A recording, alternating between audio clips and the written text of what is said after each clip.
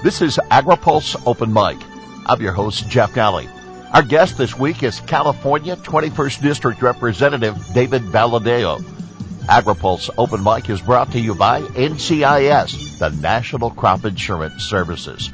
Crop insurance, the smartest, most efficient way to secure America's food, fiber, and fuel supply.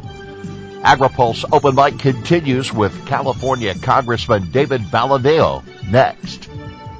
Today's Open Mic segment is brought to you by America's crop insurance industry, which is thankful for the continued support of farmers, commodity organizations, rural businesses, lenders, and lawmakers who are fighting to maintain a strong farm safety net, providing individualized protection on more than 480 million acres of farmland. Crop insurance remains the smartest, most efficient way to secure America's food, fiber, and fuel supply. This is AgriPulse Open Mic. California farmers face a number of legislative and regulatory issues from their own state government as well as from Washington.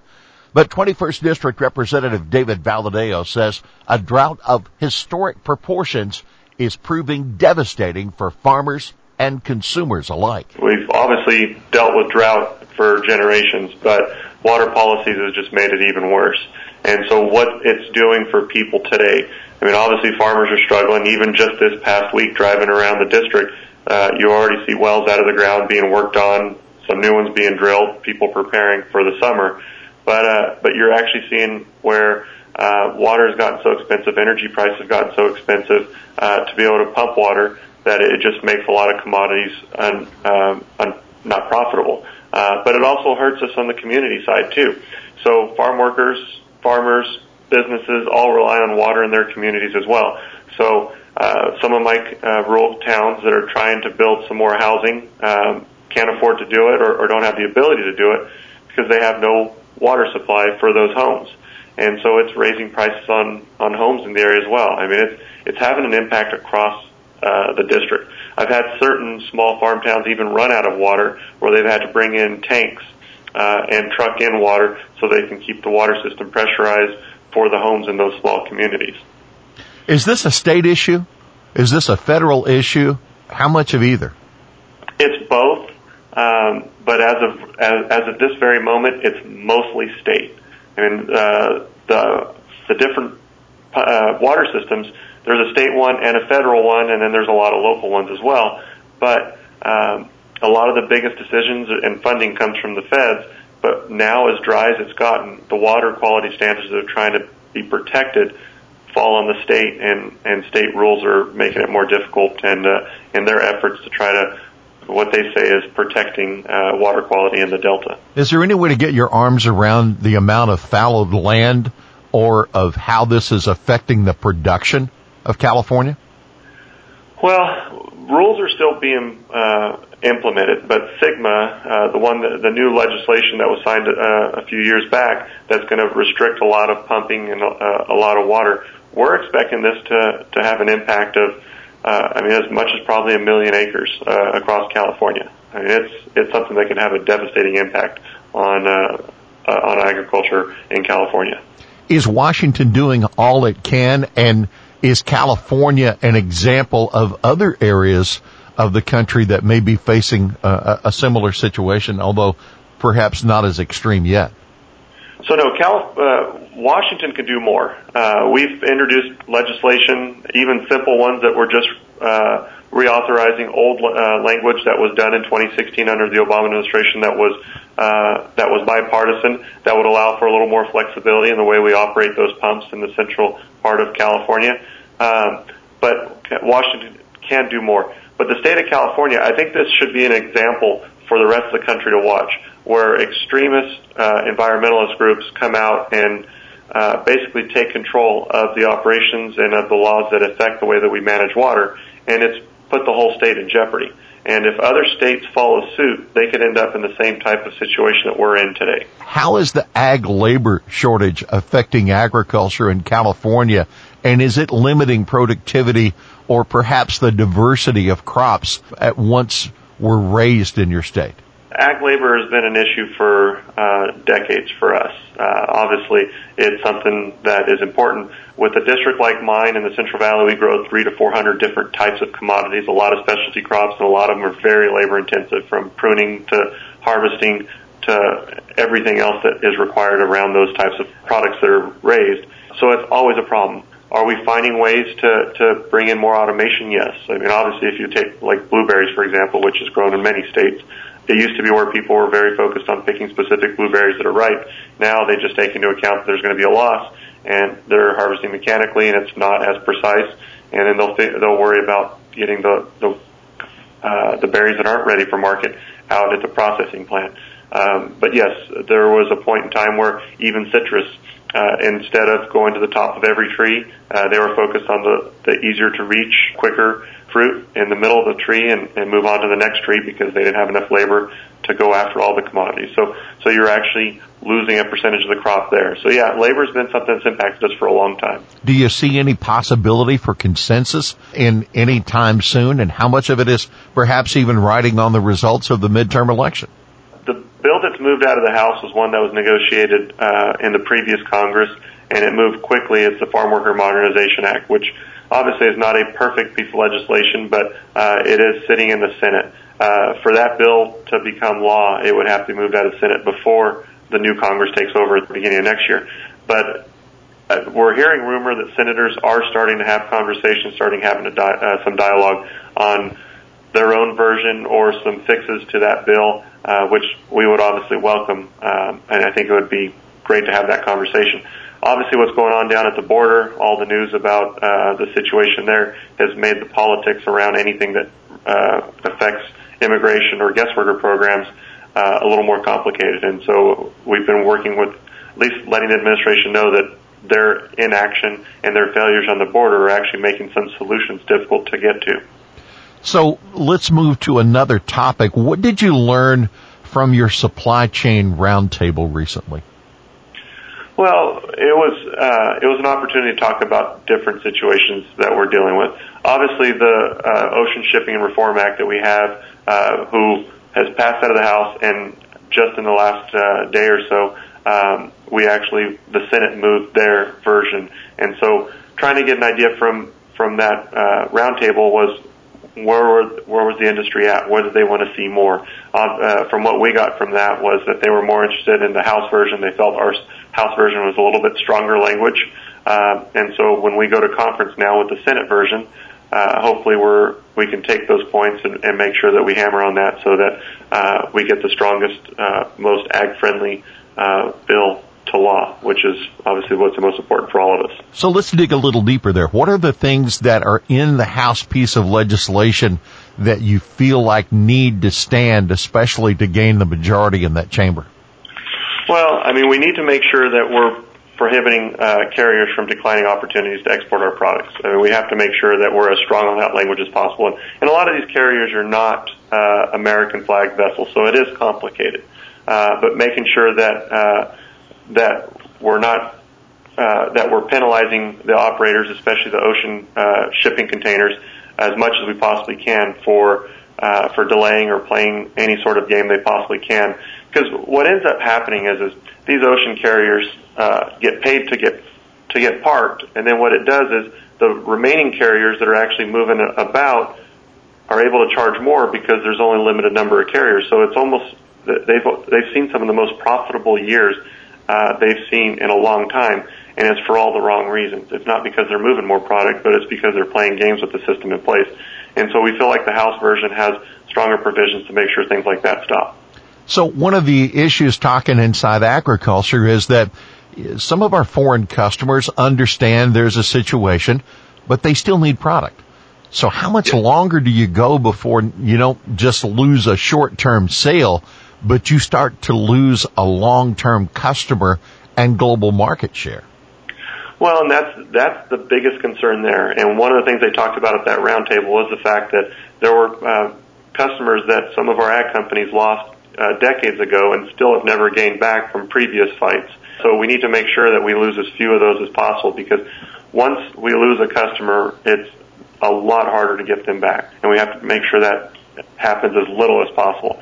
it's a big issue that we are watching carefully, and hopefully the Senate will come to the table as quickly as possible so we can get a bill done. You sat on the House Appropriations Committee, and I would suggest that this FY22 we're obviously operating generally under a CR.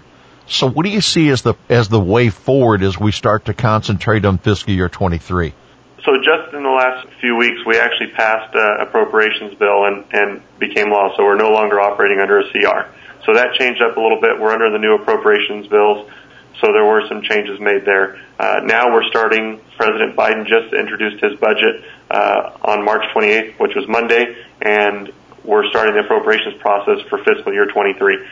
I personally think it's going to be tough to see any sort of funding bills, new types of bills passed for fiscal year 23 before Election Day. The politics around that, with the slim majority that the Democrats have, I think we might end up seeing some CRs and short-term CRs at the end of the year just because it's too close to Election Day and the politics around that is always difficult. Well, I realize that we did sign that piece of legislation to finish spending for the rest of the year. But still, Congressman, in terms of general order, we're miles away from that, from what you would normally expect to see through subcommittee, committee, on both sides of the Capitol, and finally to a spending piece of legislation. Are we giving the nation's budget and appropriation process the attention it deserves, or is it being lost in partisanship? So I see what your point is there. Yes, that is something. Regular order is something that all of us appropriators fight for on a regular basis. The House did earlier last year through the summer move pretty much all of our appropriations bills out of committee. A lot of them moved off the House floor. The Senate did absolutely nothing. And so we negotiated off of some of the appropriations bills that we had done. But the real process that Congress should do is pass those 12 individual appropriations bills, one by one, subcommittee by subcommittee, debate them as individual bills, and move them to the president's desk and have them signed into law the way they're supposed to be, instead of creating these omnibus packages that people really don't feel comfortable with. It was a 2,700-page bill.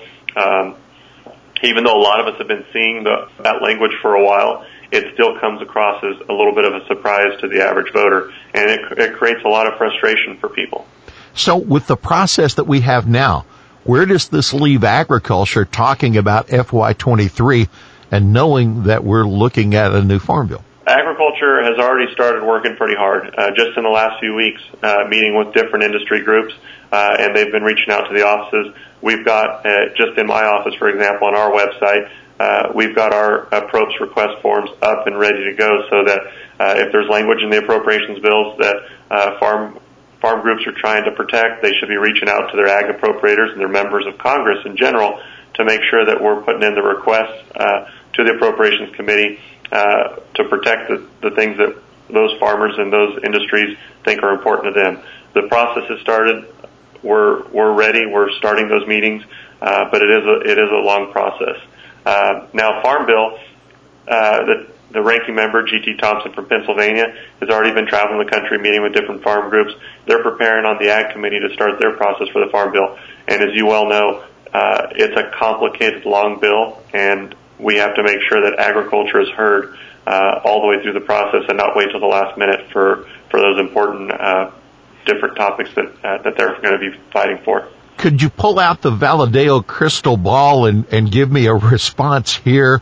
Will the USDA budget stay flatline without any additional dollars from something like Build Back Better or Growing Climate Solutions or something similar? Personally, I don't see it growing with any of those right now. I know that there are a lot of different programs out there for conservation and others where there is bipartisan support, where I can see some of those programs maybe expanded or given more opportunities, because technology is changing across the country and people are getting more involved in doing things a little bit different, a little bit better, more efficient. And sometimes some of those USDA programs are helpful to a lot of farmers. I can see some of those potentially having some more resources, but as far as coming back from Build Back Better or some of the really extreme legislation, no, I just don't see that happening right now. What changes do you think are needed in dairy policy and dairy income protection? And that's the thing that's interesting for because you're a nationwide program. In California, a lot of these crop insurance programs were not used as widely as they were in a lot of the Midwest regions. But we're starting to see a lot more. And when it comes to the way that we are able to hedge or protect our milk price, I feel like at least around the dairymen I talk to, there are more and more getting active on that and asking a lot of questions and signing up for it. And you're seeing a lot of these crop insurance companies hire guys that are specific to the dairy industry to help get more dairymen involved in the process.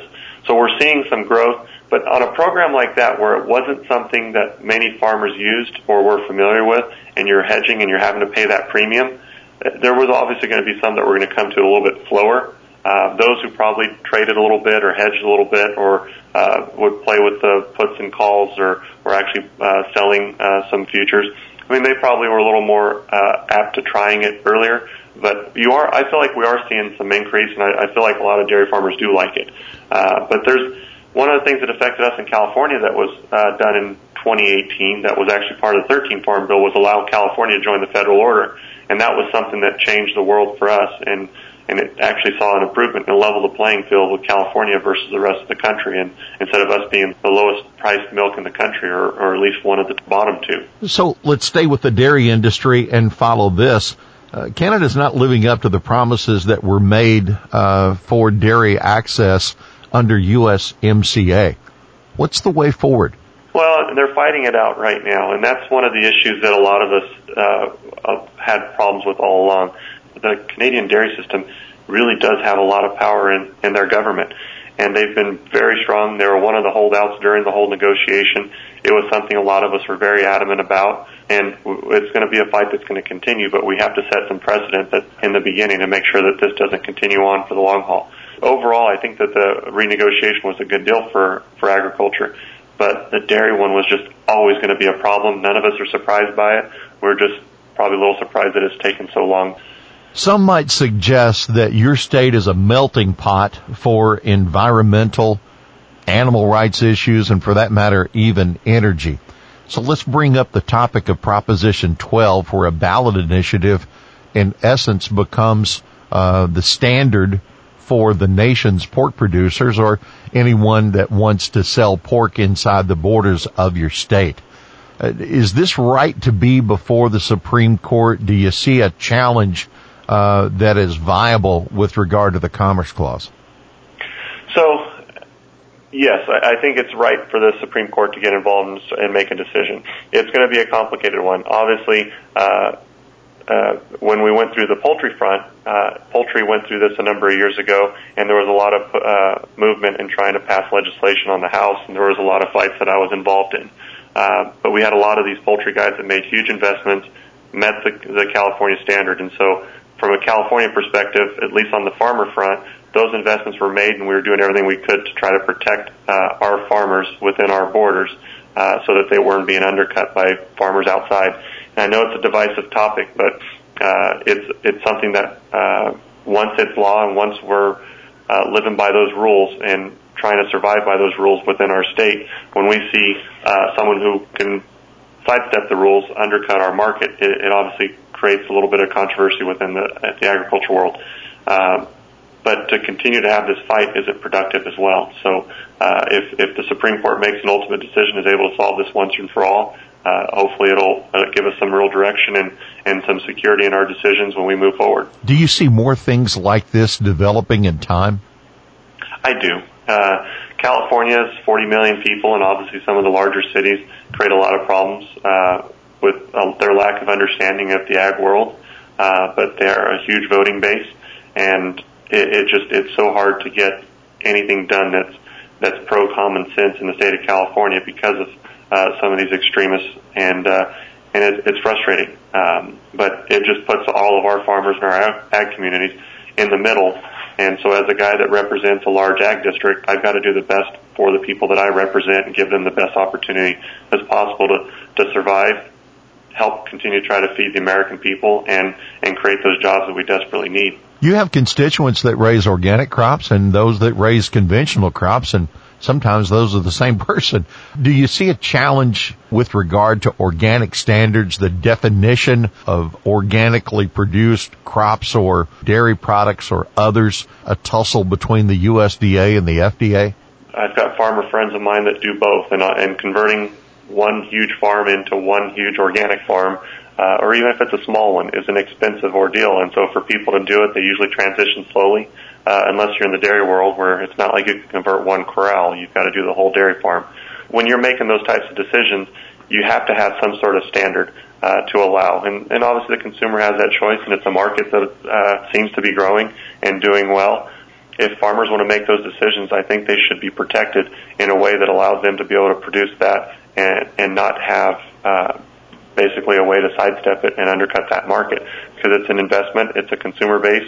And if you have these deceiving labels out there, and we see this on so many different fronts, and it's always been a big fight for us in the dairy world with even just standards of identity. If you have something that's labeled organic, or if it's something that's labeled cheddar, the consumer has to have faith in that product to be what it says it is, or else they start to lose faith in all the products. And so, well, if this label lied to me, am I going to trust the next one? And I think the federal government does have a role to play there to make sure that when things are being labeled, that there is some faith in that, there is some trust in that, and that we're verifying that. But we also have to make it as easy as possible for farmers to be able to abide by those rules and be able to have access to those markets and be successful. Congressman, how would you define the president's energy strategy? Currently, I'd say it's a disaster. I obviously represent a lot of oil-producing California as well. Kern County is a very large oil-producing region, and so is Fresno and Kings. It's been a frustration for a lot of us. I still remember paying 99 cents for a gallon of farm diesel in California, which I know you probably have a lot of listeners that remember a lot less than that. But getting a price just in the last few weeks from our diesel distributor for a truckload, he was talking over $5 a gallon. Saying the price of fuel is way too high, and this is not good for our economy. It's not good for our people. And obviously it's going to have a huge impact on our farmers, because we need this to be able to drive those tractors that do the work that we need them to do. It would seem that we would raise an eyebrow to the point of the fact that we could produce more oil here in the U.S., but instead that's been restricted, and instead now we're purchasing from foreign customers and we're releasing oil from the strategic reserve. Well, and the other thing is, I met with some of my oil guys in California, and the number they told me was that there was about 2,000 oil rigs parked right now. So even if the federal government and the state government, because the state government plays a huge role in this, and Governor Newsom does not get a free pass on this one. He's been holding up permits himself. So I think they should both be held accountable on this front. If they were to both step out of the way and say, all right, guys, start drilling, to get the crews, and obviously we've got labor issues, not just in agriculture, but all the way through our total entire economy. So if they were to try to fire up those 2,000 oil drillers and put people on them, get them trained, get them started up, it would take a year. And so every day that we waste, it's not like they just turn on a spigot. I mean, they literally have to get people trained up, on the job, started, and going. And it's going to be a process. And so that's the scariest part about this whole conversation. Congressman, we want to thank you for taking time to be with us on this edition of Open Mic. It is Open Mic, and today, sir, you've got the last word. Well, I just want to say thank you, and for all the farmers out there, you've got to reach out to your members of Congress, make sure that they have an understanding, even if it's one that you disagree with politically, making sure that your voice is heard, that they have an understanding of how important agriculture is and how important it is that you're able to continue to do what you do to feed the country. Make sure that they're hearing from you. Make sure that you're being heard, and that your opinions are shared, and we're able to bring as many good ideas to Washington as possible, because we need some good ideas back here. Our thanks to California 21st District Representative David Valadao, our guest this week on Open Mic. AgriPulse Open Mic is brought to you by NCIS, the National Crop Insurance Services. Crop insurance, the smartest, most efficient way to secure America's food, fiber, and fuel supply. For AgriPulse, I'm Jeff Nally.